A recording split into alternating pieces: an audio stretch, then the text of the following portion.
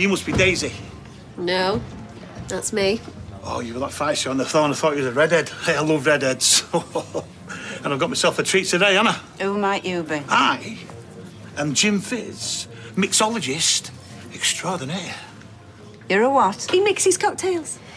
He said he's got an allergy. He's gonna take the cocktail class. Shake it till you make it. That's my catchphrase. That's very original, isn't it, girl? But it is quite catchy. The talk of the street. Talk of the street. The talk of the street. Talk of the street. The talk of the street. Talk of the street. The talk of the street. Talk of the street.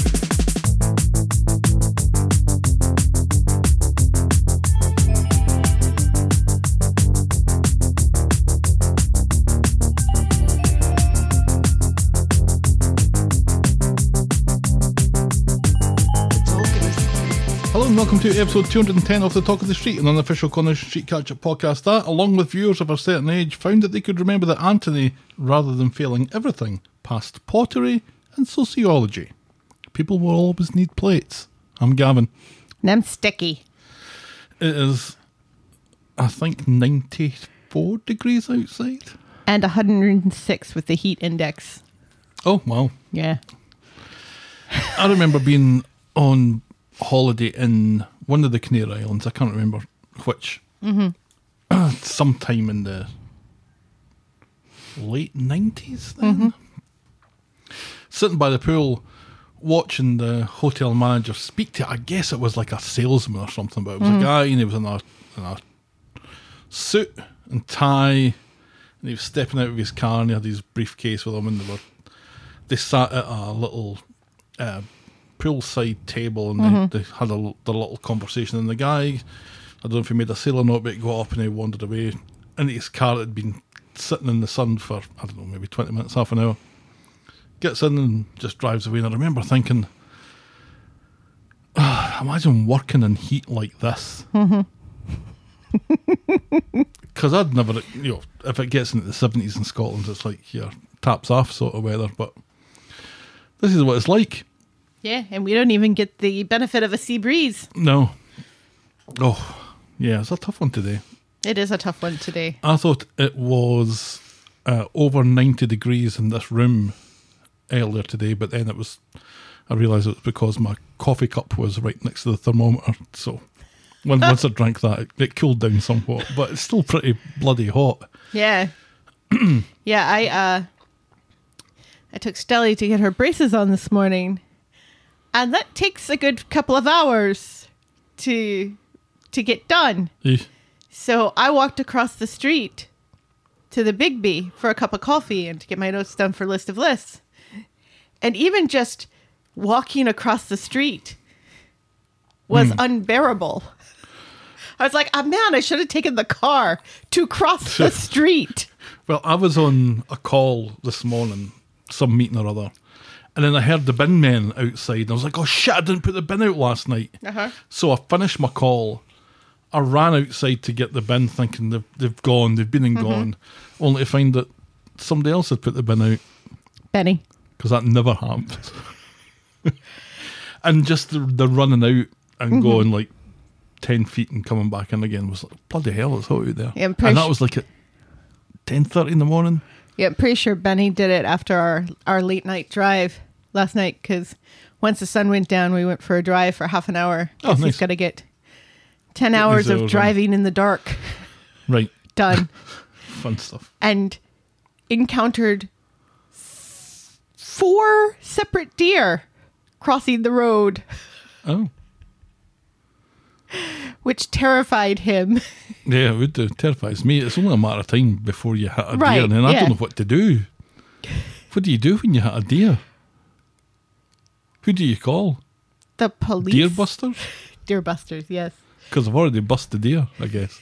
The deer's already busted you, Ugh. is the problem. Yeah, I'm not looking forward to when that happens, because it's bound to happen. Yeah. It's happened to Pop-Up. That's Yeah, why good. Benny's terrified. Yeah. So how you been otherwise? Good. My wallet is considerably lighter thanks to the braces. Well, Apparently, in the UK, because I was speaking to one of our Scottish friends today about this whole thing, for under 16s, it is free to get braces. But there's a massive waiting list. I can imagine. So she's just got her fingers crossed that he gets the call before he turns 16. Right. A little over $3,000 all told. Anyway, yep, she'll just no college for her. She's the only one going to college. What are you talking about? How have you been this week? You've been stressed. Stressed to fuck, but You work hard for the money, baby. well, I show up. You do more than show up. It's just been a. They would be lost without you. It's just been a. With work and with your plans for the weekend and trying to cram everything into there's a reason why we don't normally record this on a Wednesday night, Right, yes, because we would miss Friday. and also it puts a huge amount of pressure on me to get my notes done and everything. So Yes. anyway, yes, we are recording on a Wednesday night. So we'll just be talking about Monday and Wednesday, and then we'll catch up with Friday Next week. next week when I Yes. don't think we have anything on next weekend. No, fingers crossed. Weekend after that, not so much. Oh, I did buy little wireless lapel mics. Did we have some of those? Did Yeah, we they start with those? Remember? They didn't go well. So I've upgraded them to little wireless numbers that won't get caught up in things. So if we find ourselves in a hotel in New Mexico at the start of July and we want to do a Corey podcast, we will have the technology with us to do so without having to cart the Zoom and all that sort of stuff. Yeah, because they might look askance Yeah. at us at the airport if we're carrying our Zoom with us. Yeah, and microphones and stuff. Yeah, we're not going to be doing No, that. we're not going to so. be doing that. Anyway, You know what came from Amazon for me today? what?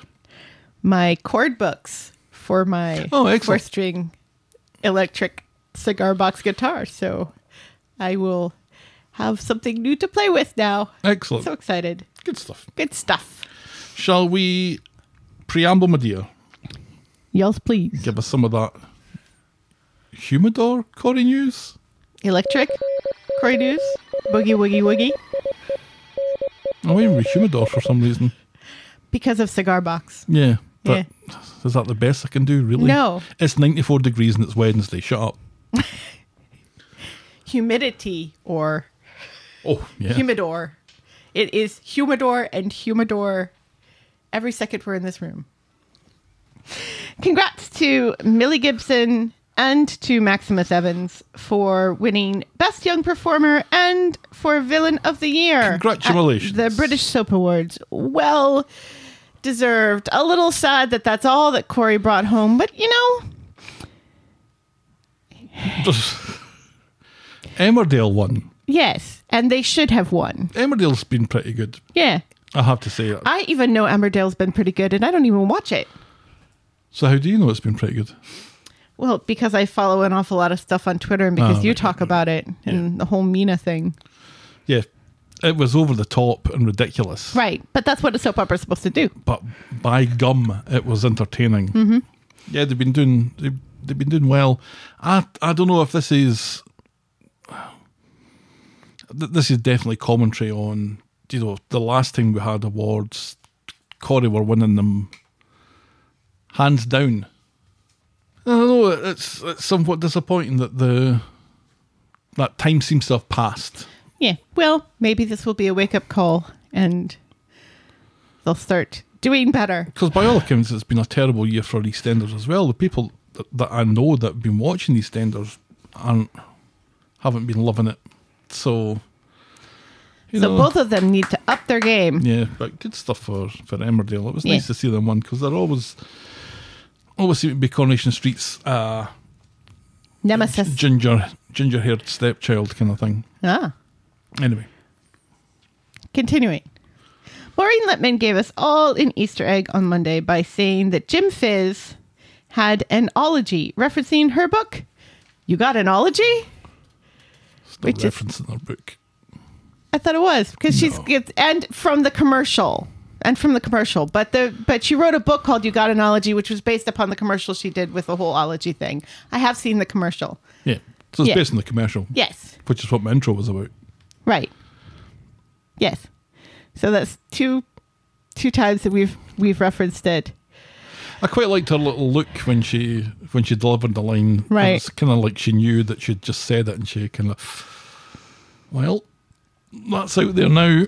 It's kind of like in Spider-Man: Far From Home, when Willem Dafoe says to Tom Holland, "I'm something of a scientist myself," and then kind of looks at the camera.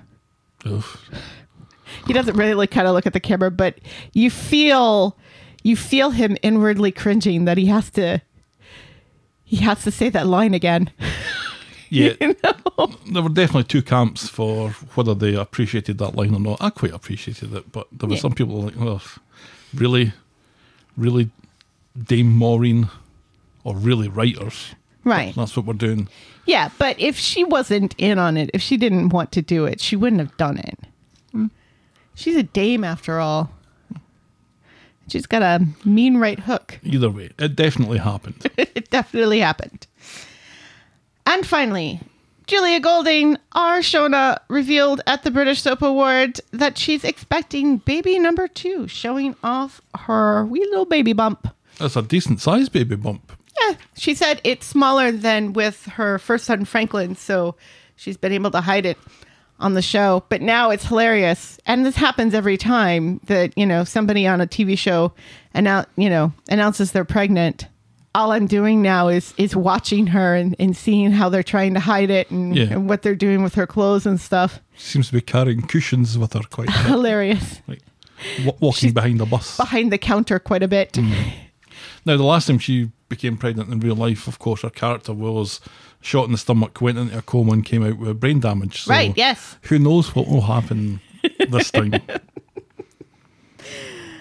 It'd be nice if they just...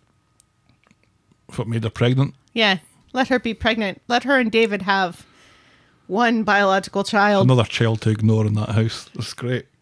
Yeah, sure, why not? Yeah. Give something other than Max to focus on. And that's Corey News. That's Corey News, which typically brings us to, Podcast for Coffee.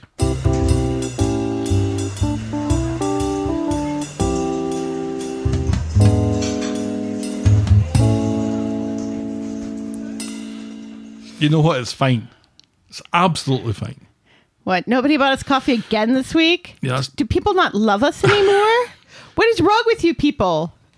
Poor Gav sits in this hot box of a room, sweating and slaving over memes and YouTube videos and trimming Coronation Street down to 4 minutes for your viewing pleasure, and you cannot buy this poor man 1 cup of coffee a week?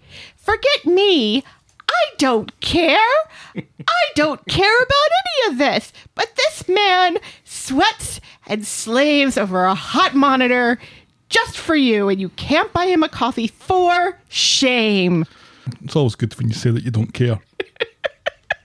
No, it is fine. We've been absolutely blessed for weeks and months as far as the coffees have been concerned. So I had 2 nice cups of coffee today because I had a golden latte, a golden turmeric latte at Bigby, and then I had my coconut coffee with oat milk at Dunkin' Donuts a little while afterwards. So. That house coffee. Yeah, you did. And it made me think that I was sitting in a room that was above 90 degrees thanks to the thermometer placement. And also because you were. And it was really hot. Yeah, I do sit and... I'm doing it for my pleasure as much as anything else. So. Yeah. Anyway, if you think... And to avoid his family. Well, there is that. If you think any of that is worth any more than the patience it requires to sit through it, you can buy us a coffee by heading to ko-fi.com. That's ko-fi.com/the talk of the street. And now this.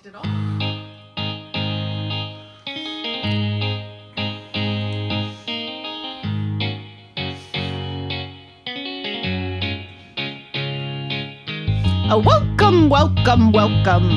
Welcome to Last Year Tonight with me, John Oliver. Just enough time to quickly talk about the messier the better. The messier the better. Is this another one of Sally and Tim's kinks? That's right, this was Nina trying to muscle in on Daisy's night out. It could get messy, said Daisy, The messier the better, said Nina. This was when Daisy was unpleasant and didn't want Nina to be going along in the More night out. unpleasant than she is now. I don't know if she's unpleasant anymore. She's still a little unpleasant. She was unpleasant to Nikki, let's not forget. I think she was entitled. I Anyway. still love her. I love her more when she's more unpleasant. I was Gavin, and you had a sunburn because you had yard sale fuel. You had a bit of sunburn as well. How's that looking? 'Cause Oh, it was yeah, in your it's all tattoo. gone. It's all gone. Because I I've was- been rubbing aloe all over myself I was after the worried about camping that. trip this past weekend. Yeah. Because I was Not good dumb. tattoo maintenance.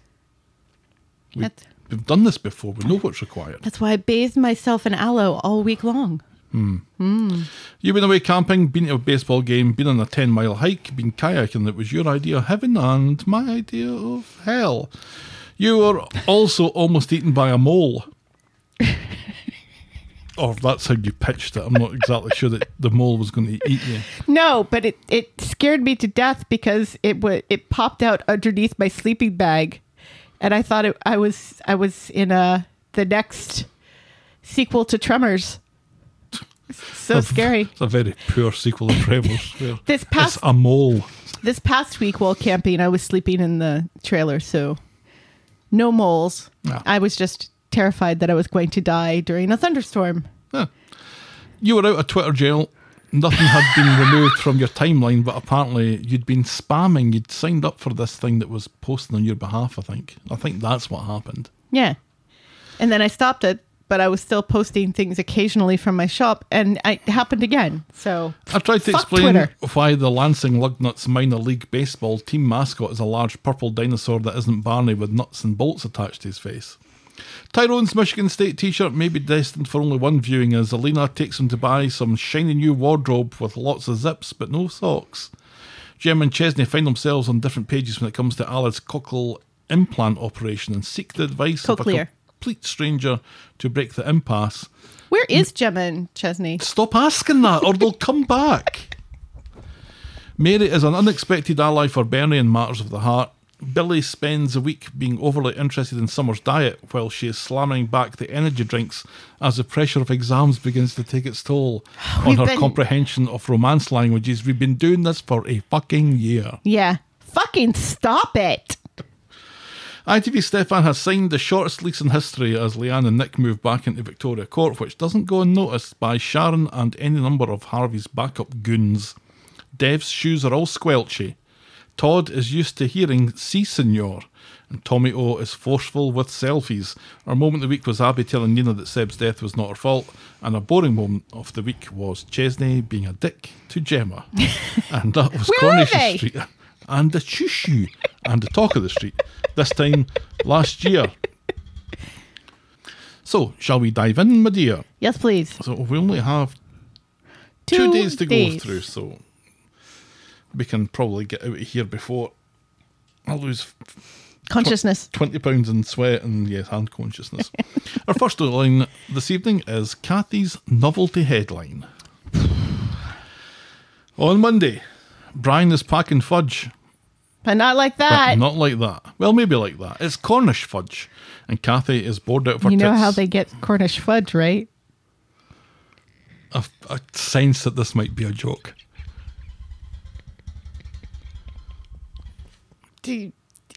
Anal with a Cornish hen? I don't know. Oh, that isn't a joke. Maybe it's a joke. Is it funny? I don't know. It's hot in here. I got nothing. All I could think of was anal with a Cornish hen. Is that how you get Cornish fudge? Well, I'm not sure if the science holds up, but we can but try. Kathy is bored out of her tits with this and asks if Brian loves her. He insists that he does, otherwise why would he be planning their future together? Sometimes she says she's not too sure. And also, Brian. Right. Come Later in on. the cabin, Kathy is still looking glum while Brian goes on about Cornwall again. He talks about their future, explains a statement maybe coming through their letterbox one day, a statement with that's addressed to Mr. and Mrs. Packham. And he drops down to one knee. Are you proposing? She asks.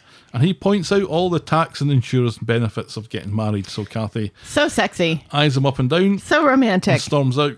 And he says, "Can you help me up? Because my knee's gone." And Yeah, and she said, fuck that she for a just ignores it. bag of Cornish fudge.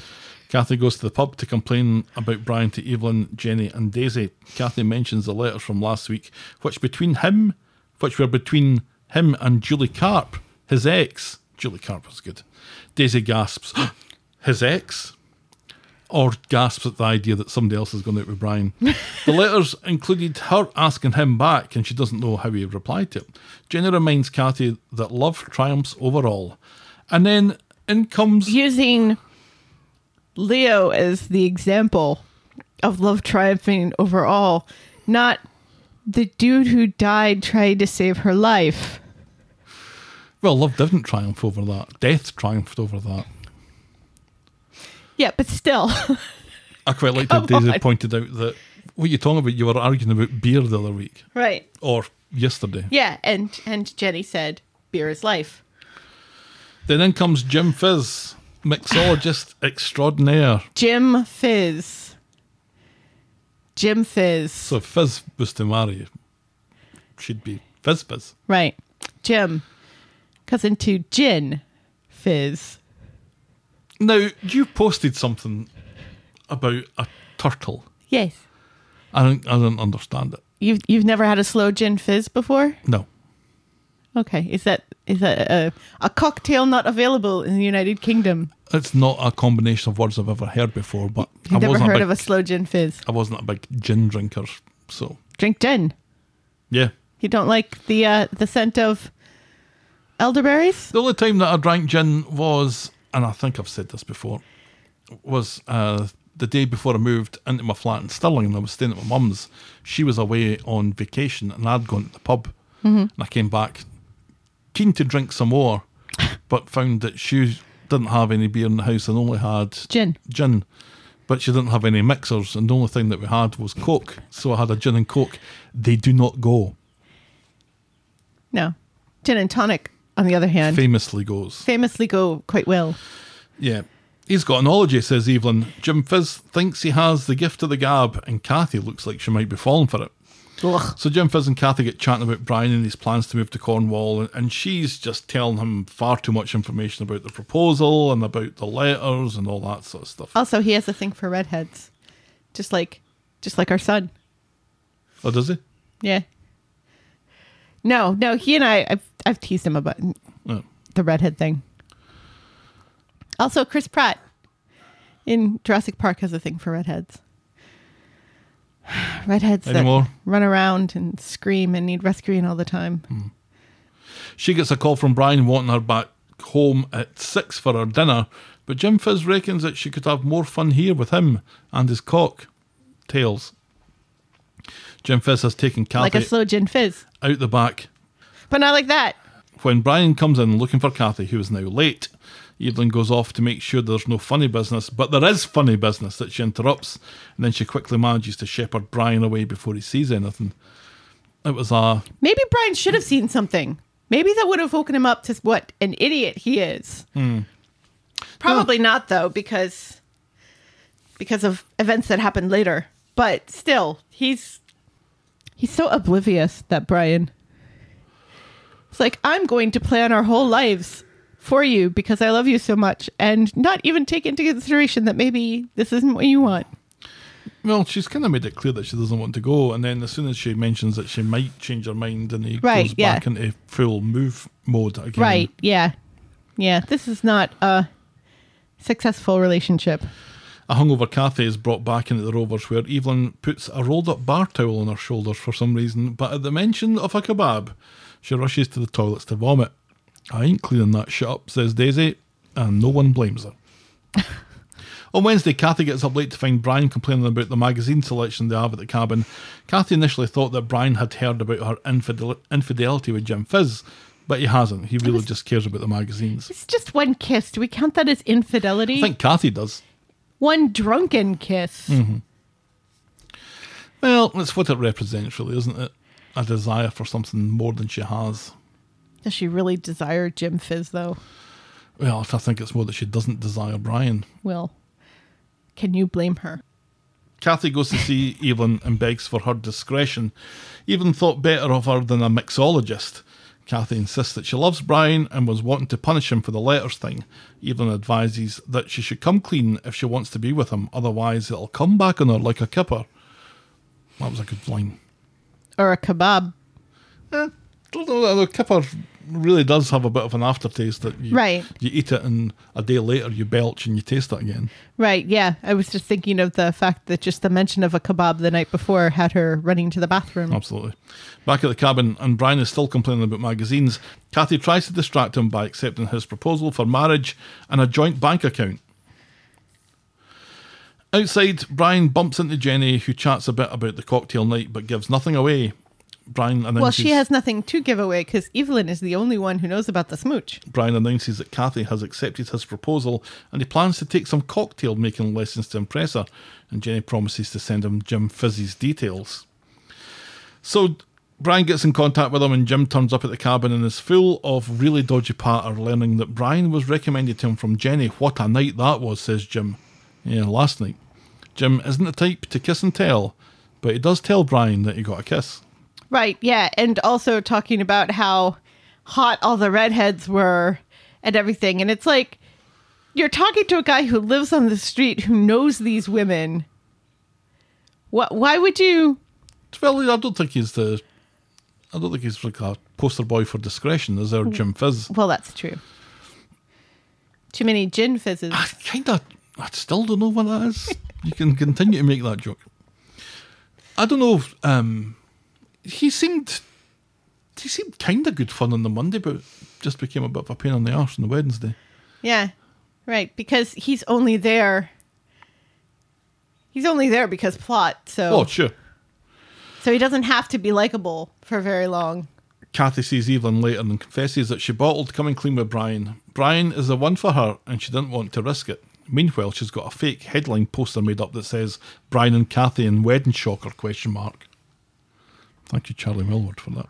Hilarious. Meanwhile, Brian and Jim are making a mess of the cocktails while Jim tells his story of snogging the hottie from last night who had a dull proposal from her fella who was looking for a life insurance discount and who had been corresponding with his ex. Brian puts two and two together. Brian is attempting to be Tom Cruise in Cocktail. Yeah. He's trying to like pour the drinks from like really, really far away. And Jim Fizz is rightly saying, no, you got to get closer. And he keeps getting further away. And it's like, why did you even pay for lessons if you're just going to ignore? Yeah, this isn't really even cocktail making. This is just pouring liquid at a height. Right. Yeah. It's like, what is the point here? And why are we talking about Tom Cruise in this episode of Coronation Street? Kathy has put the headline in place as Brian comes out onto the street. Happy engagement, cries Yasmin and Roy probably, but Brian is in no mood to celebrate. There will be no Kathy and Brian wedding. He stomps inside the cabin. He shouts, pursued by a Kathy. He shouts, fake news. He does. As if he were someone else with a gigantic inflated head that never listens to anybody else's advice. Well, and he does give him the credit for it. Right, yes. Although he doesn't mention him by name. No. Because who would? Inside, it quickly comes out that Jim Fizz blabbed. Kathy isn't particularly apologetic for it. She says that she does love Brian, as cliche as it is. But what about the letters from Julie Carp? And Brian insists that the infatuation was one way and he had spurned her advances. They reach something of an impasse, and it seems difficult to see where they're going to go from here. Yeah, he's all indignant about this, and it's like, well, Brian, if that's the case, then why were you hiding it from Kathy in the first place and not telling her, oh, this, my ex keeps writing me letters and I've told her I don't want her back, so don't worry about it, but I just wanted to let you know that this is happening. Why wouldn't you do that? Wouldn't that be something important for her to know? Well, he says it's private correspondence, which of course it is. Right. But it does require some kind of hiding on his part, that he has come into receipt of this and he's hiding it away like it's something to be hidden and right, and not discussed. And And also, private correspondence is one thing, but when you are in love with someone and you want to marry them and spend the rest of your life with them, you shouldn't have secrets like that from them. You know, it's like, especially if it's not a big deal and you've spurned her, just say that. But he is such a big head about everything. Sniper's dream. And just does not listen and just bloviates all over the place. Yeah, the Julie Carp thing does seem to be a bit of a plot contrivance to give Kathy something to be upset about. But Right, yeah, because that didn't even occur to us last week when she found the letters. We were like, uh-oh, has he already bought a house? Is he, you know, has he made a deal to buy that shop already? Is he buying up something for Cornwall? You know, it never crossed either one of our minds that it was an ex. no. This feels just like a really shitty way for Kathy to go out, doesn't it? She just seems to be going through the motions on it, and even though she insists that she loves Brian, it seems like she's just so tired of it as she's explaining. Even when she's trying to make her case in the cabin at the end there, and she says, "Look, it's cliche and everything, but I do love you, Brian," and he, I think, says that he begins to wonder, and then she casts up the letter, and they have the little backwards and forwards. But when he kind of makes out that this seems to be it, she's kind of, I don't even know if she's disappointed. She doesn't seem to be. This seems to be more of a relief than anything. The whole episode on Wednesday, she was hungover, but she seemed hungover. She was just like, I just can't work up the enthusiasm to be bothered about anything. Although she does go out and she gets the novelty headline, but the way that Evelyn reacts to that is like it's like it's almost expected of her. That oh, you've gone and that's what you've gone and done to kind of prove your love, sort of thing. Right? Yeah. Her point was, you should tell him. You should tell him, because if he means that much to you, then you want to clear the air. Right. And if you want, and then speak to him about the letters. The lady doth protest too much. Oh, she doesn't protest enough. Right. Well, the lady doth go to the gimmicks shop too much. Right. Gimmicks with an X. Yes, gimmicks with an X. At the end, we're to assume, I think. Yes. And you know what they have in the back of the gimmicks shop, behind the partition? They have the Cornish fudge next. Right. So I was That's right. where you I was right the then. Cornish fudge. You ever had Cornish fudge? And also, you know, your standard vibrators and butt plugs and stuff like that. In the joke shop? Yeah, in the back of the joke shop. Oh. Behind the partition. It's like Spencer's Have Gifts. you had Cornish fudge? I don't think so. I've never been that close to a Cornish hen. Right. Moving on then, our next storyline is I Still Know What You Did Last Summer. On Monday. Yeah, see, the sequel's never as good as the original. Never. On Monday. You like that TV show, though? Yeah, the TV show was pretty decent. Yeah, one season. Oh, please, just one season. On Monday, Summer gets up late and immediately gets lectured from Billy. He wants her to go to school with him to a meeting with Crawshaw to discuss the whole exam cheating thing. And she refuses because there's no point, because she cheated on her exam and she knows that she's going to get thrown out of it or whatever.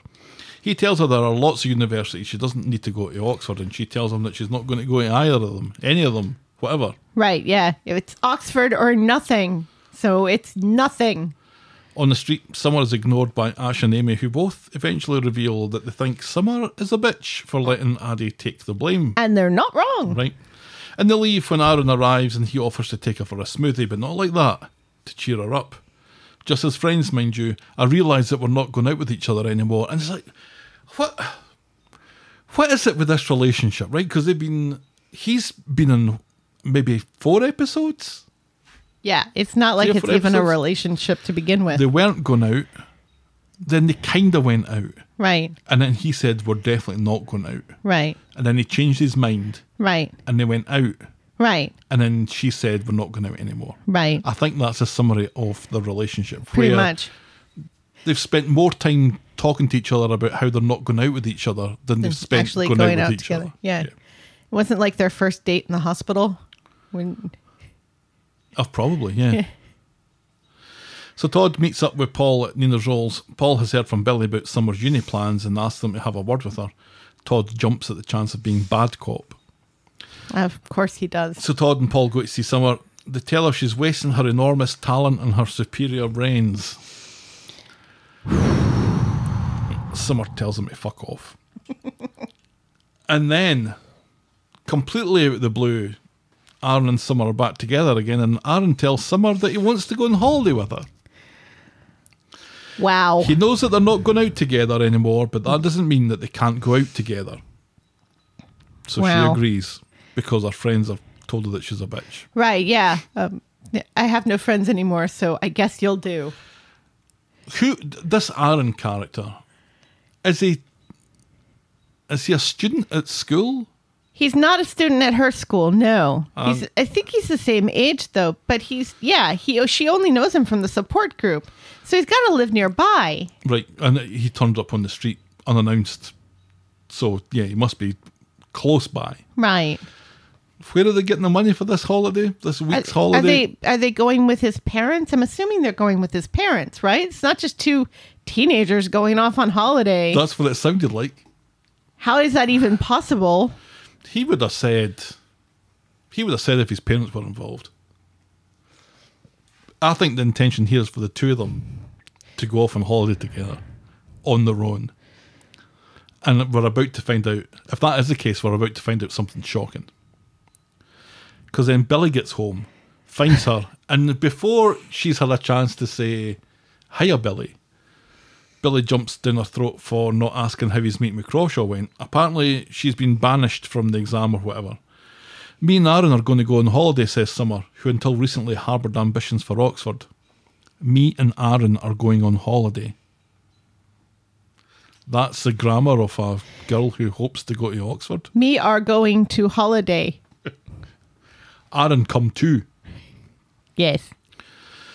Billy thinks it sounds like what she needs right now. Seems to give his blessing, and then Summer sees a Beachbody advert in her magazine and she shits herself. So Billy's okay with this? Billy. Summer's 17. A bishop. He's not a bishop. Archbishop. He's an archdeacon. Archdeacon. Whatever the hell he is. He doesn't even know. He's an archdeacon. It's nice that this week, at least Summer asks if Billy is doing Imran's service. So at least one person in that house knows what an archdeacon does occasionally. But still, he's like freaking out over every little thing. Although, to be fair, let's remember, this is the guy that said, stop studying, go out and have fun with your friends. But that was good advice. It was good advice. But remember, at the time, we were kind of like, why do you want her to stop studying? I guess because it hadn't become annoying for us yet. No, I think I was okay with that at the time. But Because you need to take a break. yeah, you do need to take a break every once in a while.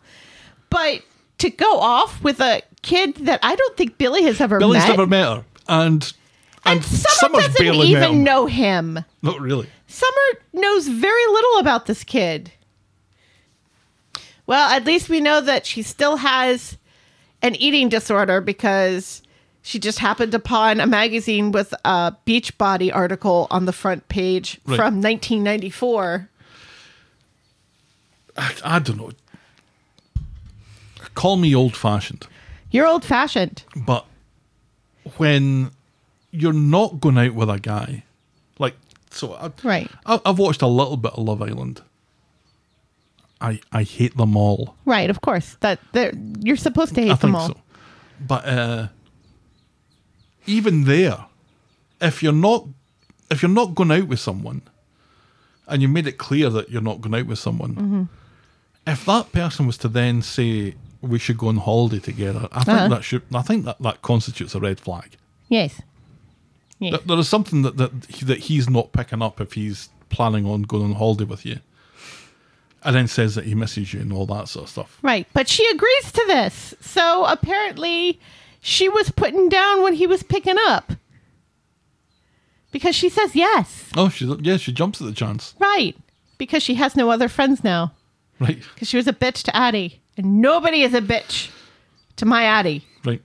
Nobody. Yeah, there was part of me because I just don't like confrontation. Right. But I thought, I wonder if they're going a little bit too far, but They weren't. they weren't. They really They weren't. weren't. No. It was terrible what she did.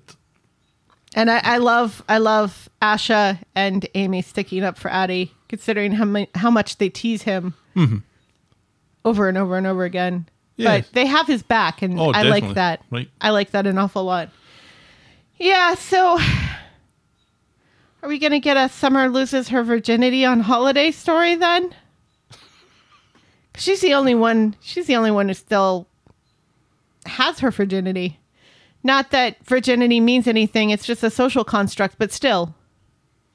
I think it does mean something, doesn't it? That means that you haven't had sex yet. Right, yeah, but it does in the grand scheme of life, does it really matter whether or not you've had sex? Only if you haven't. I think. And you're, somebody who cares about having sex, Yeah. which is not everybody. Right. Paul and Todd. Paul and Todd. They're gonna fuck, aren't they? What's going Eventually. on? What is going on with Brocklebank? Why is he never in two consecutive scenes in this storyline? It's odd. Todd and Paul are gonna hook up, and I'm gonna hate it. Oh no, they can't. They're They gonna. can't. They're gonna. They are. Maybe it happens on Friday. In which case, I'm glad that we're not talking about it. Anyway, let's move on. I bet it happens while we're on vacation. Our next storyline this morning is Blind Drunk. This morning, No, this evening. What did I say? you said this morning. Did I? On Monday, Gail catches Audrey taking out the garbage, which apparently is something that's worth remarking upon because Gail is astonished to find this. It's her cataract operation this afternoon, which reminds us, oh, yeah, that's right. Audrey's blind. Right. Blind drunk. That's the name of that's what you said. It's her cataract operation this afternoon, and Gail assumes that she's worried about it. Audrey seems more worried about sleeping next to Gail while she recuperates, and also wine. Right, yes. Later, Gail is rooting through the bin looking for a bottle of special wine that I think was a gift for Nick or whatever, that she suspects Audrey has thrown out in error, but when she finds the bottle, it's empty, and there are tons of other bottles in the garbage too. And Whoa. Shona wastes no time in throwing Audrey under the bus about this. And then after the operation, Gail brings Audrey home. It was a complete success, and now Audrey wants a drink. Shona goes off to put the kettle on. I said I need a fucking drink, shouts Audrey, and Gail makes that face. Later, Audrey has passed out drunk in her chair, and Gail makes the decision to hide all the booze in the house. A little intervention there by Gail. So on Wednesday, Gail and Audrey turn up for lunch at the bistro. If you're so bothered about your mother's drinking, Gail, maybe don't take her to the bistro. But then again, oh no, I guess they could go to Speed Doll. Or they could just have lunch in the house. Right. Although that would require one of them cooking something. Yeah. Or getting Shona to cook them something. Audrey's keen to get wired into the vino, but Gail puts her foot down and orders lime and soda instead. So after lunch, Audrey and Gail chat about Toy and Imran. Audrey doesn't see what Imran saw in Abby with her mucky overalls. And as all this is happening, Debbie in the bistro is trying to find some cover for a cleaner who has quit, but she's finding it difficult to get somebody from the agency. Right. So Nick suggests Gail. Right, because whenever there's something that needs to be cleaned and it's owned by one of her children, Right. they get Gail. It's the trifecta now because she's cleaned the barbershop, she's cleaned the factory, Yep. and now she's cleaning the bistro. And she had a little Freddie Flintstone tabard when she was cleaning the factory. I Yes, she quite was. enjoyed that. So yeah, but I guess it was quite amusing. But in another way, it was just really sad that Debbie said, "Are you sure she's up to all that stretching and bending over and stuff?" And Nick said, "She's cheap." That's your mother. That's your mother. That's your mother. And you're her favorite child. He's had a much better relationship with her than David did. Right. Even Sarah. Oofed.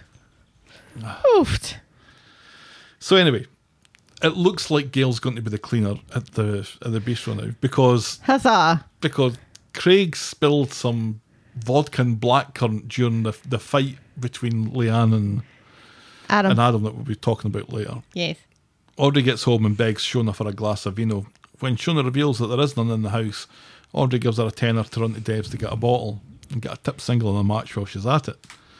And then Gail gets home and finds Audrey pished unconscious again in her chair. Shona doesn't think they can monitor 24/7 at 80 years old, and Gail thinks that's exactly what they should be doing. Right, yeah. That's exactly when you should be monitoring them. But the most important thing is that Shona has appreciated the peace and quiet with Audrey being Audrey passed out. comatose Yeah. with the drink. And that's as far as we get with that this week. So we're back to ha ha ha. Look at the drunk old lady. Isn't it funny? I don't know if it's been played for laughs anymore, is it? It isn't funny. It's not funny. It's not funny. It's sad. It's really sad and uncomfortable and not in a good way. Yeah, when you had the little moments where she's pissed and she's talking to Max, or she's pissed and she's talking to Sam, then those moments in isolation right, were kind of funny. Right. But when you do it over and over again, right, and now she seems to be unable to go anywhere without having wine or something else. And not drink anything but wine all day long. Right, so now it's becoming a problem with her. She's like, it's 10, Gail's like, it's 10 o'clock in the morning. She's like, we're retired. We can drink at 10 o'clock in the morning. No, that's big old red flag there. Yeah, well, maybe you shouldn't be drinking so early in the morning, every morning. And all day. So we've kind of tackled the cataract thing where, remember, she was... Did she crash her car or something like that? She had that eye cover on for a day. Right. That is not how long you have the eye cover on after eye surgery. Well, maybe that's how long Audrey has it on for. And she's disregarded it after it. But apparently it's gone fine. So that's that dealt with. And now we just have the fact that... Well, no, because she starts to do her other eye. Are we going down the line where there is an Audrey alcoholism story here? That kind of seems to be what they're hinting at. Do we need an 80-year-old as an alcoholic story? I mean, I don't... On paper, I don't dislike the idea because... I guess it's an interesting topic because you don't automatically assume that great grannies have drink problems. Oh, maybe you don't. Oh, I don't. Do you? It just, and Audrey's point of view seems to be, I'm going to die soon anyway, so might as well hurry it along. Or might as well enjoy myself. Right. Seems to be her point of view. Doesn't seem to be enjoying herself, though. That's the thing. No. I mean, we have finally gotten Peter sober. We finally, I guess, sort of gotten Abby back off the drugs. For now. But Abby, huge back and forth drug addiction. Kelly, back and forth drug addiction. Do we need another addiction storyline on the street? This seems to be an issue with mental health in Manchester. Maybe everybody needs one of those little sad lamps. Maybe they're just not getting enough sunshine. Because it seems to be an epidemic in this street. Well, what is it? What else is it that's missing from Audrey's life that she's filling in with wine or Nigel Havers? Right, she's missing Nigel Havers too much. She's filling the Nigel Havers sized hole in her life with the vino, and I mean, she has complained. Nobody needs me anymore. That's what she's missing. She's missing Claudia. She's missing a rival. She's missing something to do because she can't cut hair anymore. Right. So she's missing all that. But doesn't she still own the barbershop? So she could still, even if she's not cutting hair, she could be like managing it and doing the books and taking an interest, right? Mm-hmm. There's things that she could be doing, or I don't know. She could be like Rita and Ken and just not have storylines anymore, and then just show up on set every once in a while to scold their children, or in Rita's case, adopted children, and then leave again. I don't know. I like the idea of an Audrey storyline. Yeah. I do love me Sue Nichols. Right. No, absolutely. But if you're going to give her a storyline, Oh, you don't give her this. Give her something else. you have to give her a storyline that makes her look pathetic. Yeah, true. Because didn't that sort of happen with the whole Nigel Havers thing, where it was like, you know, her family poo-pooing her and trying to convince her that he was trying to Yeah, she's getting scammed again. scammed again, and, you know, fighting over the coffin with Claudia and stuff. I mean, Good times. at least that was funny, and not in a pathetic way, in a genuinely funny way. Remember when Audrey hit Claudia over the head with flowers that she like just threw at her at that? That was I think you might be great. misremembering that. Or was it a vase or a trophy or something? I remember her dropping the mic, but she was pissed at that point as well. But she chucked something at Claudia as well, like the flowers. Oh, yeah, I think she did. Yeah. And then, didn't she get hit herself in the back of the head? Oh, and she went down like a sack of spuds. She did. That was funny. That was funny as fuck. Yeah. The clearly mannequin version of Audrey went down like a sack of spuds. I mean, if we're going to give the older members of the cast storylines, Which I'm not against. which we're not against, have it be stuff where they're interacting with one another, not with their children thinking that they are pathetic and old, or not even really thinking that they're pathetic and old, but just concerned about them Yeah, because this isn't Hollyoaks. all the time. What else does it say about... Because you got the two of them, Audrey and Gail, supposedly enjoying their retirement, and now Gail's working as a cleaner. Right. Because while Audrey's in her 80s, Gail's not too far behind. Audrey She's in her 60s. Yeah, she wasn't having Gail when she was in her 40s. So yeah, so Gail should be. And I'm once again reminded that Nick is 41 years old in the show. In the show, he's older than that in real life. Right. Moving on, the next story is Mimi with 2 M's and 2 I's. On Monday, Fizz and Phil with 2 L's are in Nina's roles. Thanks to the ceiling coming in and covering everyone in horse spunk that time, he's discovered that the wiring is fucked. It needs fixed, and it's more chaos in that house. Then Ty comes in and happens to overhear it, and he refreshes his offer. He's not happy with the girls living in a house where there is electrical faults. And he offers to move back in with Craig and Faye. That's the sweetener, that he's going to move back into the salon flat without telling Craig and Faye about it. So, well, he still owns it, so they can GTF. so Fizz agrees. And he offers for Phil to come Yeah, as well. and stay with. But I don't think Phil's coming. It's just Fizz on their own. Well, yeah. I imagine this sort of thing happens Never. quite a lot in old houses in the UK. Oh, the electrics, yeah. The electrics, because even here you still kind of sometimes have like the glass wiring and stuff in like old houses from the 1800s. Fizz meets Evelyn in the pub. She's moved back into number 9, and Evelyn is pleased to hear this, thinking that someone else can help her do the washing up.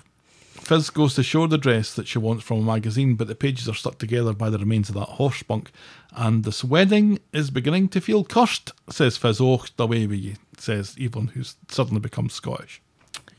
As all the best people are. On Wednesday, at the factory, Fizz gets a text letting her know that Mimi won't be coming to the wedding because she's getting dental work done, and Fizz does a little happy dance at this, because not only will Mimi not be coming to the wedding, but she'll be in pain at the same time.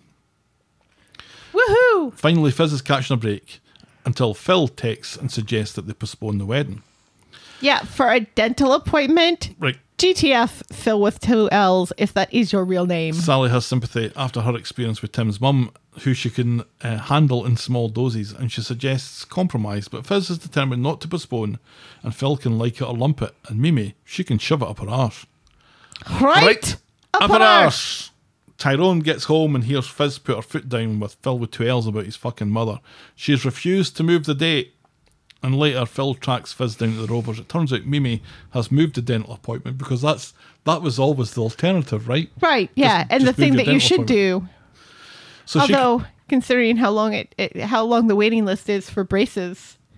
I don't think she's going in for braces. Yeah, but there could be other waiting lists for other dental work. But she can make the wedding after all. But more than that, she'll be arriving early. She's very keen to help to organise. No. And Fizz puts her foot down again. She can come, No. but she can have nothing to do with the planning. This is my wedding. This is my day.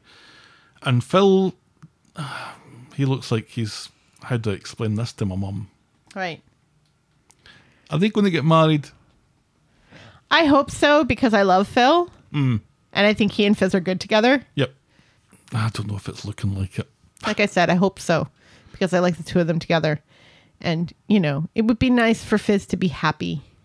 And I think for the most part, when Mimi's not around, she is happy with Phil and Phil is happy with her. And Phil genuinely loves her. And it's not going to leave her for a younger Armenian model. Unless the script dictates that he does.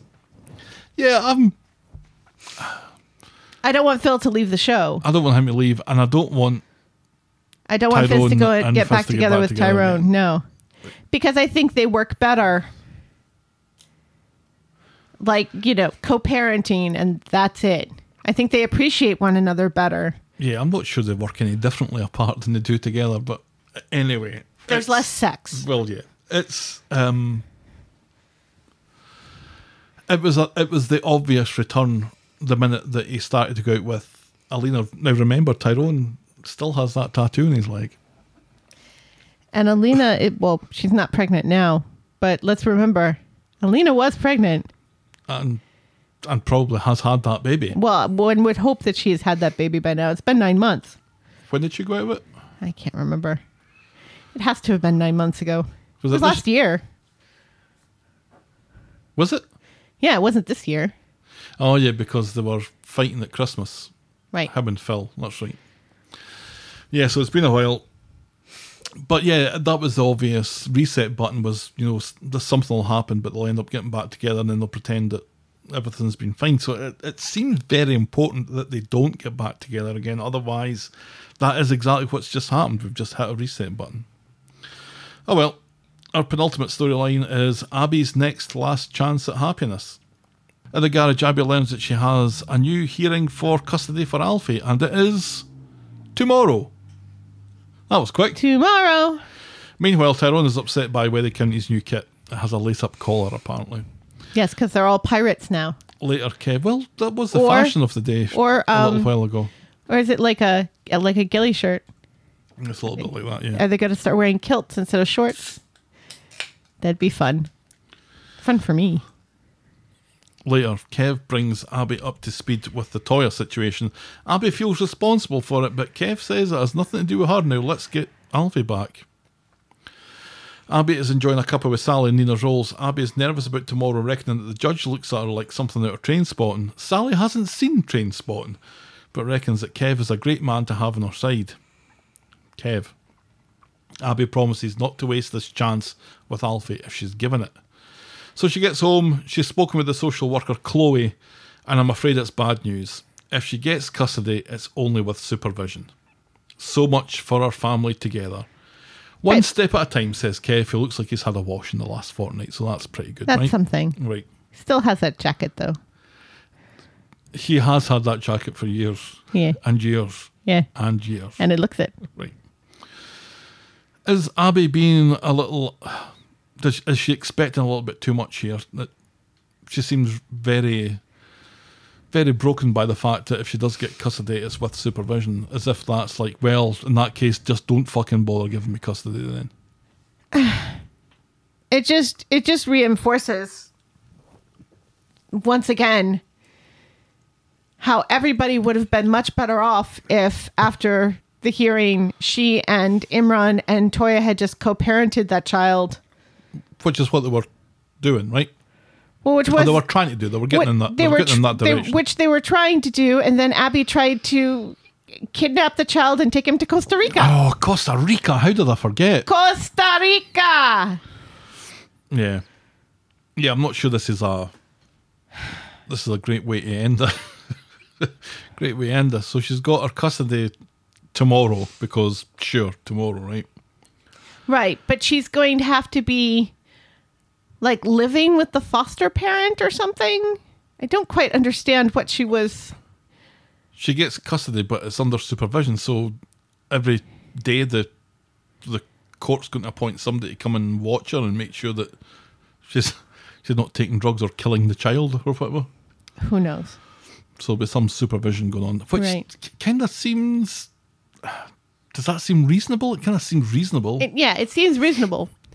Again, it would be nice of her if Alfie's dad was alive to do that, but, you know, whatevs. Yep. You can only push with the cock you've got, as my mum used to say. So moving on. Our final storyline is the solicitor with the dragon tattoo. And during this storyline, we're going to see a character break character and remain broken out of that character now. On Monday, Toya is ironing. That wasn't what I was talking about. Preparing for Imran's funeral, Leanne buzzes the flat and Toya burns her best Imran's funeral outfit. Right, her Leanne best comes black up dress. and promises to have Toya's back. There are going to be people at that funeral who don't want Toya there, thanks to Adam and his accusations. And also because Toya drove into a building. That too. Outside the cabin, Peter runs into Alia, who already thinks that Toya is guilty of everything after she's spoken with Adam. Then Peter gets a call inviting him to a meeting, to which he agrees, and his call was from DS Blondie, and he goes in to be interviewed by her. She points out Adam's allegations of Toya saying that she could kill Imran, which Peter laughs off as a figure of speech. She has questions about his relationship with Toya, and in particular, the story behind baby Susie. Gulp, says Peter. And he explains Toya's desperation to have a baby, the devastation of the surrogate's miscarriage, and the secret deal that she struck with Eva. They split when he found out, but he can understand now why she did what she did. DS Blondie, though, calls it extreme, especially as she's fostered 3 kids and agreed to take on her husband's baby that was born from infidelity. Peter says Toya is very forgiving. Right, yeah. And also, I mean, DS Blondie making a big deal about Toya having fostered 3 children is kind of ridiculous because that's what foster parents do. Oh, yeah. I know foster parents that have fostered like Dozens. 30 right? kids, you know, so that shouldn't be a strike against her at all. Well, as DS Blondie says, I'm just trying to build up a picture in my head of Toya's frame of mind here. And also, you know, what was she going to do? Say, nope, no, Alfie. No, I reject this child because he did not come for me. That's not the sort of thing she would do. Although she does other things this week that seem not the sort of thing That's what I'm talking about, with the break of character. that liberal, Yeah. Veggie tree-hugging Toya. right? Yeah. At the funeral, meanwhile, everyone apart from Leanne is ignoring Toya or sending her nasty looks, including Yasmin. What a fucking cow. Toya gets up for her eulogy while people continue to throw hate at her. She says that Imran tackled life head on, which I think was an ill-advised phrase to use. She wishes that he was the one up here talking about her, and she breaks down. After, she invites Syra back to the bistro for the wee cup of tea, but Syra tells Toya to suck her balls. As far as she's concerned, and from the perspective of someone who has been back on the street for 15 minutes and only ever comes back when her children die, this is all Toya's fault. Then Peter comes in, looking for a word. He explains about being called in to see DS Blondie, about Adam telling them about her threatening to kill Imran, and also Blondie was keen to get the goss about baby Susie. Oh, says Toya. Yeah. Because at this point, Toya now knows kind of the line that the police are going to take here and how Right. this all just starts to look a little bit dodgy. Yes. At the bistro, the main topic of conversation is Toya's absence. Missing your husband's wake is not a good look, says Alia, and it looks worse when Peter arrives and Toya still isn't there. Peter explains about the police sniffing around Susie and how he told Toya, and as far as he knew, Toya was already here. Leanne doesn't know why the police are digging all this up, so Peter tells her about Adam grassing Toya up over her remarks about wanting to kill Imran if he ever lied to her again. Plus, the police are here, says Peter ominously, and the camera cuts to Craig either about to bump into something or just after he's bumped into something. And spilled his drink for the 5th time. So Leanne goes to have it out with Adam about being a stinking grass. Adam doubles down on the only bit of evidence he has, which is hearsay that Toya said to Leanne that she would kill Imran if he lied again. And I had to remind myself about that. It was like, he didn't hear that. He heard someone else say that she heard that, which is Well, no, hearsay. he was standing behind Toya when she said it. No, because it was after the accident. No, you're right. It is hearsay. Gosh, what is wrong with my brain? It is just totally fried in this heat. Leanne knows her sister, and her sister ain't no killer. Adam suspects that the sisters of all killers would say that, so Leanne slaps him. Right. And then knees him in the newts. And then says, yeah, why don't you ask your aunt about that? Or maybe one of her brothers. Whoa, says Craig, and he rushes over, bumping into something. Next, we see Toya at the police station with some things that she wants to get off her chest. She wants to help them with their inquiries, and she explains that the supposed threats against Imran were figure of speech, and she didn't act on them. Plus, she didn't say them to Adam, she said them to Leanne. And she had just found out that Abby was trying to kidnap Alfie, and she was stressed that day. Blondie puts it to Toya that she has a history of extreme reactions when it comes to babies, and perhaps she was pushed to another one when she learned that she would be losing Alfie and Elsie. But all this relies on Toya knowing that Imran had lied to the court about Abby's drug use, and she swears that she didn't know that. So DS Blondie now reveals that she's retrieved a confessional voicemail message from Imran that was left on her mobile phone before the accident, and she plays it for Toya, and then points out that Toya deleted it after they had spoken after the accident. Right, yeah. And That still doesn't necessarily prove that she knew before the accident, though. Well, I wonder, and I'll try to look this up, but it's really difficult to get details on it. The metadata that your phone holds about voicemail messages, it can tell if it's been deleted, obviously. Right. But I wonder if it can tell when it was first listened to. Because she listened to it for the first time after the accident as well. Right. Yeah, because it says you have one new message. So, and now there was the conversation that happened in the car. Right. But if the police are trying to prove that she knew... They still don't know about the conversation in the car. Yeah, the voicemail is their proof. So I wonder if there was anything that they could... it's stored in your phone that would... It seems to be that because she deleted it, they're assuming she deleted it out of guilt. Yeah, and she doesn't help because she comes up with a really lame excuse that she didn't know that she had a message, so she must have deleted it by mistake. And Blondie arches an eyebrow at her and then arrests her on suspicion of murder one. Yeah. Toya's reaction when When Blondie they got says the murder. voicemail. No, it's when she said murder, she just kind of, she almost convulses a little bit Right. at the idea that this is actually happening. That was very good. I am because we've seen that flashback, right, in the car where Imran has very definitely told Toya what has happened. Oh, Toya knows everything. Right. Right. And then Toya But says, does I she? hate you. Right, yeah. And then we don't know what happens between the I hate you and then crashing into the wall. Right. Yeah. That if she thought that she saw a chipmunk or something, or Right. or maybe she was reaching This- for some Cornish fudge or something. You know, we will never She know. was reaching for a Cornish hen. Sure, I'm kind of lost now in this metaphor. but Anyway. Yeah, because, there's a part of me that's like, well, she saw that flashback, but does she know that... Because the brain does funny things, right? it's conceivable that she can't remember Right. the specifics of it, and the only thing that we hear her remembering is the I hate you. the I hate you bits. And it's like, did she remember it in that moment and now she's forgotten it again? Is that possible? Because the brain does funny things. Is she misremembering all of this? It's just the storyline is just really not very clear, and it's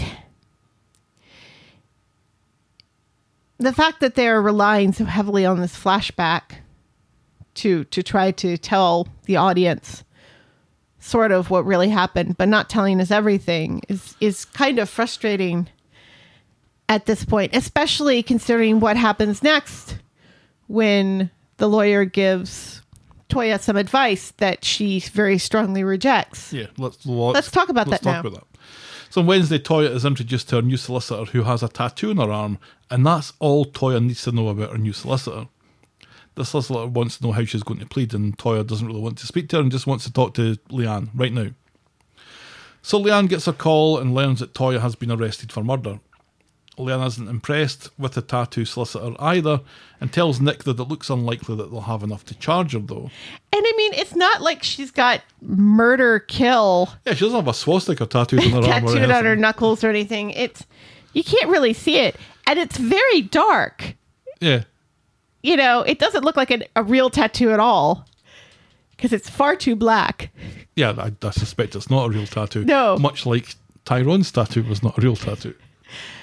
But, you know, it looks like maybe something tribal or like a filigree or something. It's not like a flaming skull head or like a naked lady or something. It's in a really weird, awkward spot, too. It's like... It's just here. below the cuff. It Yeah. goes just below the cuff line. Right. Like, just far enough out where no matter how long your sleeves are, you're not going to cover the whole thing. Right. Which is weird. Well, she says it was a mistake. Right. And it was in Thailand. Like, Thai people don't know how to tattoo you properly. I find that hard to believe. Find that very hard to believe. But this was like the first thing that happened on Wednesday's episode was Toya going, "What's that?"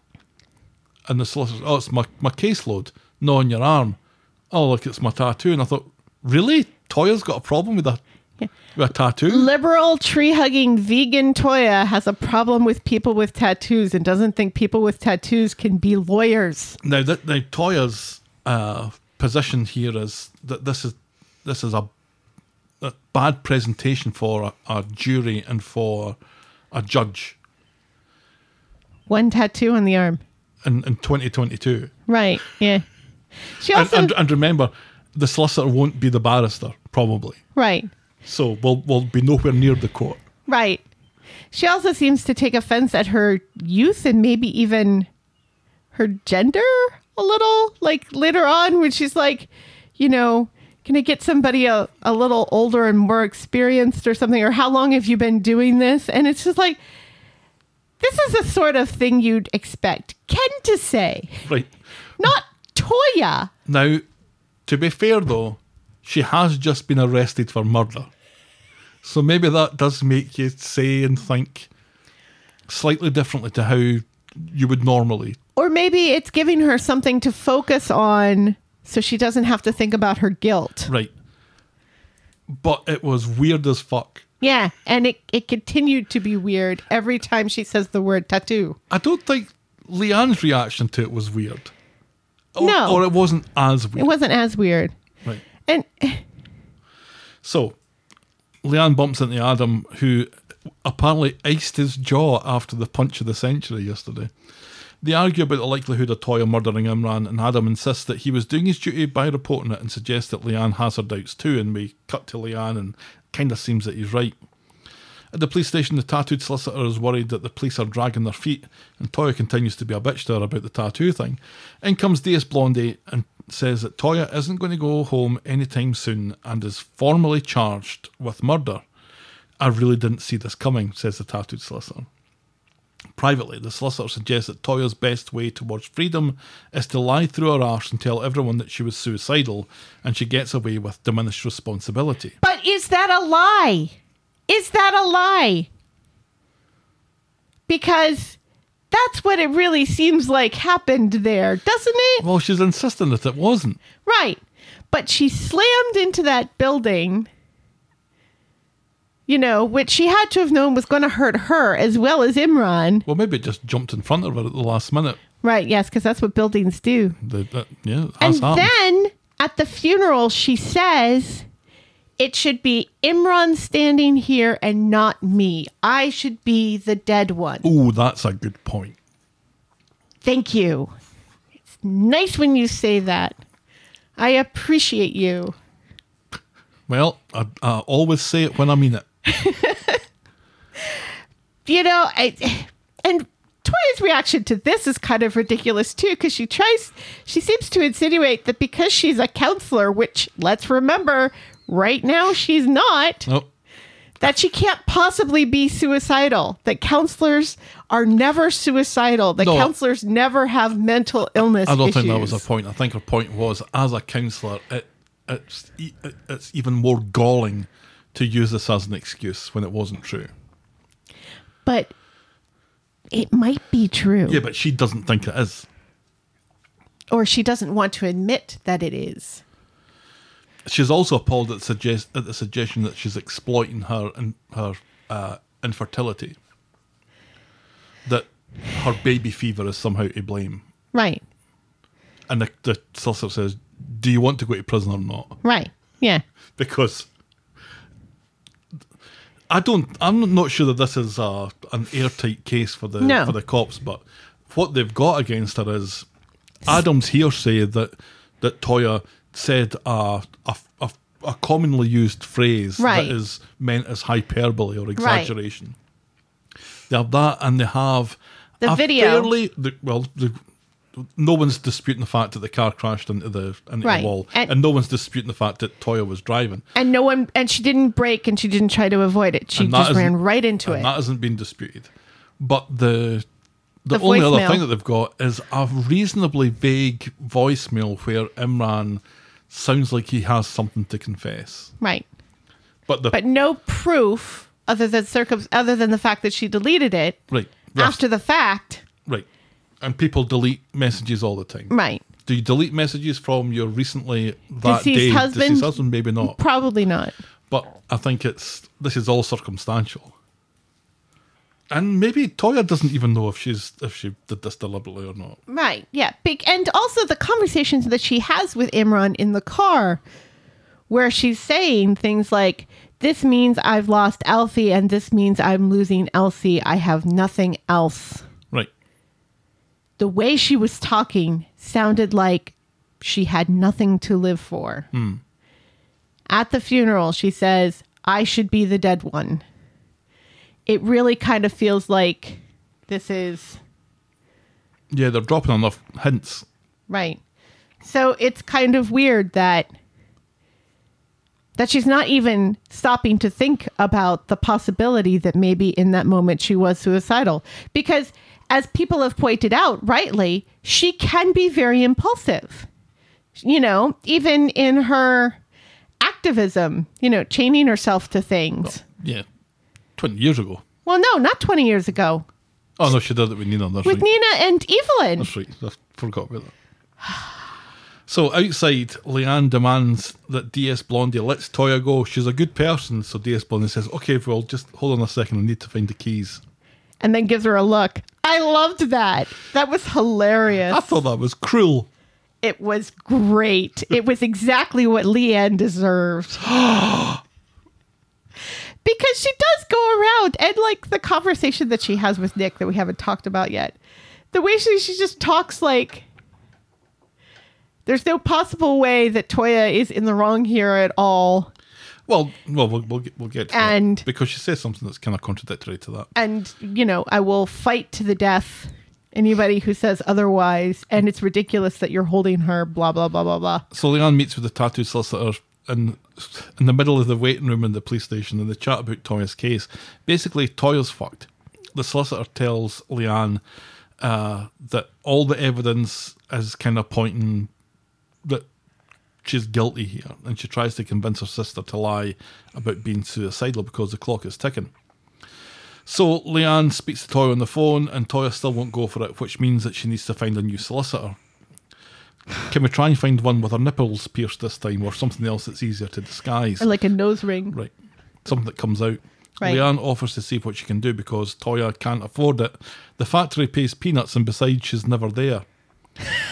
So Leanne goes and floats the idea with Nick, who isn't sure where they can get this money from. It'll be 30 or 40 grand, maybe even more.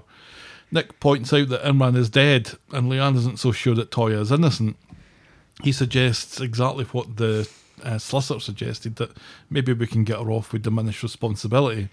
And Leanne wants to take the money out of the company, but Nick says the company doesn't have the money. They've taken all Have the you- dividends out, and we're Have never you go- noticed? Right. The way she says, "Can we take it out of the business?" And Nick laughs at her and says no, and she's like, "Why not?" It's like, I'd do it for your sister. and Nick says, "Please don't." There is no money because there is no money, and even if there was, we'd have to convince Debbie to. Right? Yeah. raise it. It's just And then Nick says, if we had all the money in the world, I would give it to Toya. You're Right. right. We would back her because she's your sister. Right. And it doesn't matter if she's guilty or not. right. This is what you have to do because it's your sister. So Right. it sounds to me at that Well- point that it sounds to me at that point that it's a non-starter. Right. But the next we hear, Leanne's back on the phone to Toya saying that she's got it. She's going to get a new solicitor. Her TripAdvisor score is 5 stars all the way, and she's not tattooed, and she doesn't even have a nipple ring. She's perfect. Toya insists that she's innocent, but Leanne takes her breath too long to respond, and now Toya doesn't think that she has Leanne on her side, and if her sister doesn't believe her, what hope does she have? And that's how we end Wednesday's episode, and for all intents and purposes, Coronation Street for us this week. Yes. So where is the money coming from then? They don't have the money. Or is she lying to her? Well, it seems that there's a meeting getting set up with a solicitor, or is it the first meeting's free? I don't know. I don't know. She was really bitchy to that poor woman who was at least trying to help her figure out. I mean, it was kind of dodgy saying, "All right, well, if we say this, then maybe you'll get time off." I don't think solicitors are allowed to do that. Yeah, it's They're allowed. I don't think they're allowed to tell you to lie. right. If she had said something like, "Well, do you think that perhaps you could have been suicidal in that moment?" Because certainly, if you drive head on into a building, you are trying to harm yourself. Kind of looks like it. Yeah. So it seems quite valid. The fact that Toya just flat out refuses to even entertain the thought that she was trying to harm herself Yep. is kind of sus. You know? It's like, you couldn't possibly have thought, I'm going to run into this building and I will be perfectly fine. Well, what are the options here? Because, like you said, the brake lights didn't come on and the car didn't swerve. So it was driven directly into that at speed. Correct. You need to have something wrong with that picture to be able to say that it was an accident. Yeah. So it was, and in the absence of that, and it wasn't accidental, then the natural conclusion is therefore that it was deliberate. Right. And if it was deliberate, then what was the purpose of it? Right. And she keeps on saying that she wasn't trying to kill Imran. Right. But not once does she say, I wasn't trying to kill myself. She gets indignant about a supposed lie, but she never says, you know, she never flat out denies it either. I mean, she sort of does, but not. Well, no, she gives lots of reasons why she can't use that line, Right. given her personality. But Right. I don't think she says. Well, you're right. I think she does say that she didn't kill him. Right. But, oh no, that really is. That's really the not language saying that I she's didn't try to using. kill myself. And she said a lot of things that makes it seem like she wishes she were dead instead of Imran. And, you know, as Leanne points out, Imran got out of that car. He got out of the car and then he saved Toya's life. And that exertion on his heart killed him. So it wasn't even the car. Well, I mean, it was kind of the car crash because that's what weakened his heart and everything. It did damage to his organs to the point where he would Well, go into cardiac arrest, So would be nice to believe. allegedly. But, She had a little bit of concussion, so right, her suicide attempt was pretty lacking. right. And And her airbag went off, her airbag went off. He didn't seem to have an airbag on his side. which is unusual. It's very And it was a unusual. new car. Yeah. And it was a Volkswagen. Yeah. Yeah, it should have had, because if there's one thing the Germans are concerned about, it's safety. They like a bit of safety. They do like a bit of safety. They're quite regulatory about that sort of thing, the Germans. But it feels like with every step, we're not really learning anything new. I'm glad Imran got a funeral. Oh, sure. Sorry, Robert, but No, the bit that we're still missing, and I don't know if we're ever going to get it, is what exactly happened in the seconds leading up to the right. the crash and the impact. What Yeah. happened after I Hate You, Imran?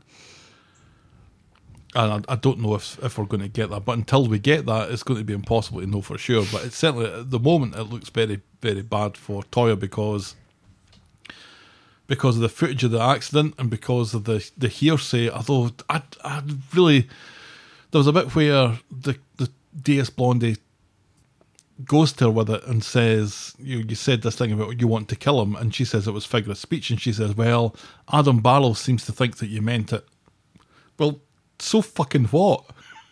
So what if Adam Barlow thinks that you meant it? What exactly puts him inside her mind to be able to tell that? It's hearsay, and it doesn't really count. Not a jury in the land, I think, is going to convict and then her they of have this. the voicemail. And again, that's... It's non-specific. Right. And I do think the phone company would be able to tell when it was accessed. Anyway, that'll do it for us, I think, for this week. That was the week that was Coronation Street, up until Wednesday, obviously. Yes, it was. We're going to be missing Friday as you are hurtling down I-80 east to Connecticut. Yes. And Paying far too much in gas.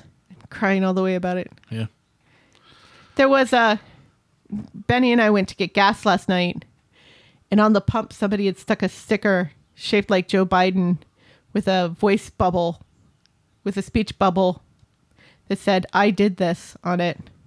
And I ripped it off, and Benny was like really embarrassed Oh, really? that I did that. But Not good hello, for you, because the Gas- president isn't responsible for gas Right. prices. The pipeline wasn't even going to be ready for another 3 years. Oh, that's And not this podcast. Didn't even build. Anyway. And that's not this podcast. What's your moment of the Here's week? your moment of the week.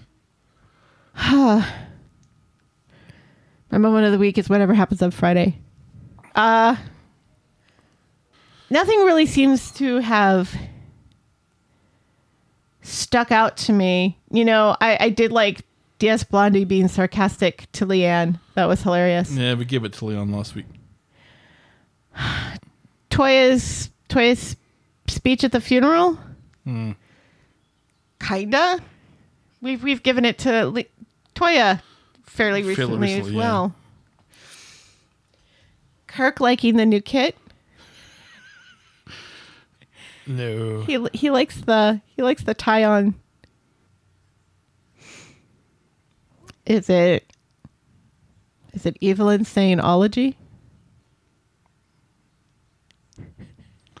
No, I'm I think it kind of is. I'm grasping at straws here. Or Evelyn talking to Kathy about coming clean to Brian and how she needs to come clean. No, I think it's theology. All right, fair enough. I mean, it's based on 2 episodes, and I think if we were doing Friday, I don't think it would be this, but I think out of everything, Sure. yeah, it was funny. Yeah. That's our Moment of the week. boring moment of the week. Kirk liking the new strip. Just that whole storyline. The Wethy County getting... Oh, it's Tyrone singing the song that they were singing. Right, yeah. It's a shirt, not a shoe, or something like that. Right, yeah. Yeah, he was far too pleased with himself about that. That's Yeah. Boring moment there we go. of the week. All right. It is now 170 degrees in this room, so I think we better wrap this one up. If you want to drop us a line or send us some air conditioning, we're the talk of the street at gmail.com, and we're at Corey Podcast on Twitter, Facebook and Instagram. You can shout me and Helen a coffee by heading to ko-fi.com, that's ko-fi.com/the talk of the street. Check out the clicky section of vogle.co.uk for links to our merch store and YouTube channel, and if you're so inclined, please leave a rating and a review on the iTunes or your podcast provider of choice. Thanks for making it to the end of another episode. Thank you. We'll be back in about 10 days-ish with more Talk of the street. Talk of the Street. Bye. Cheerio.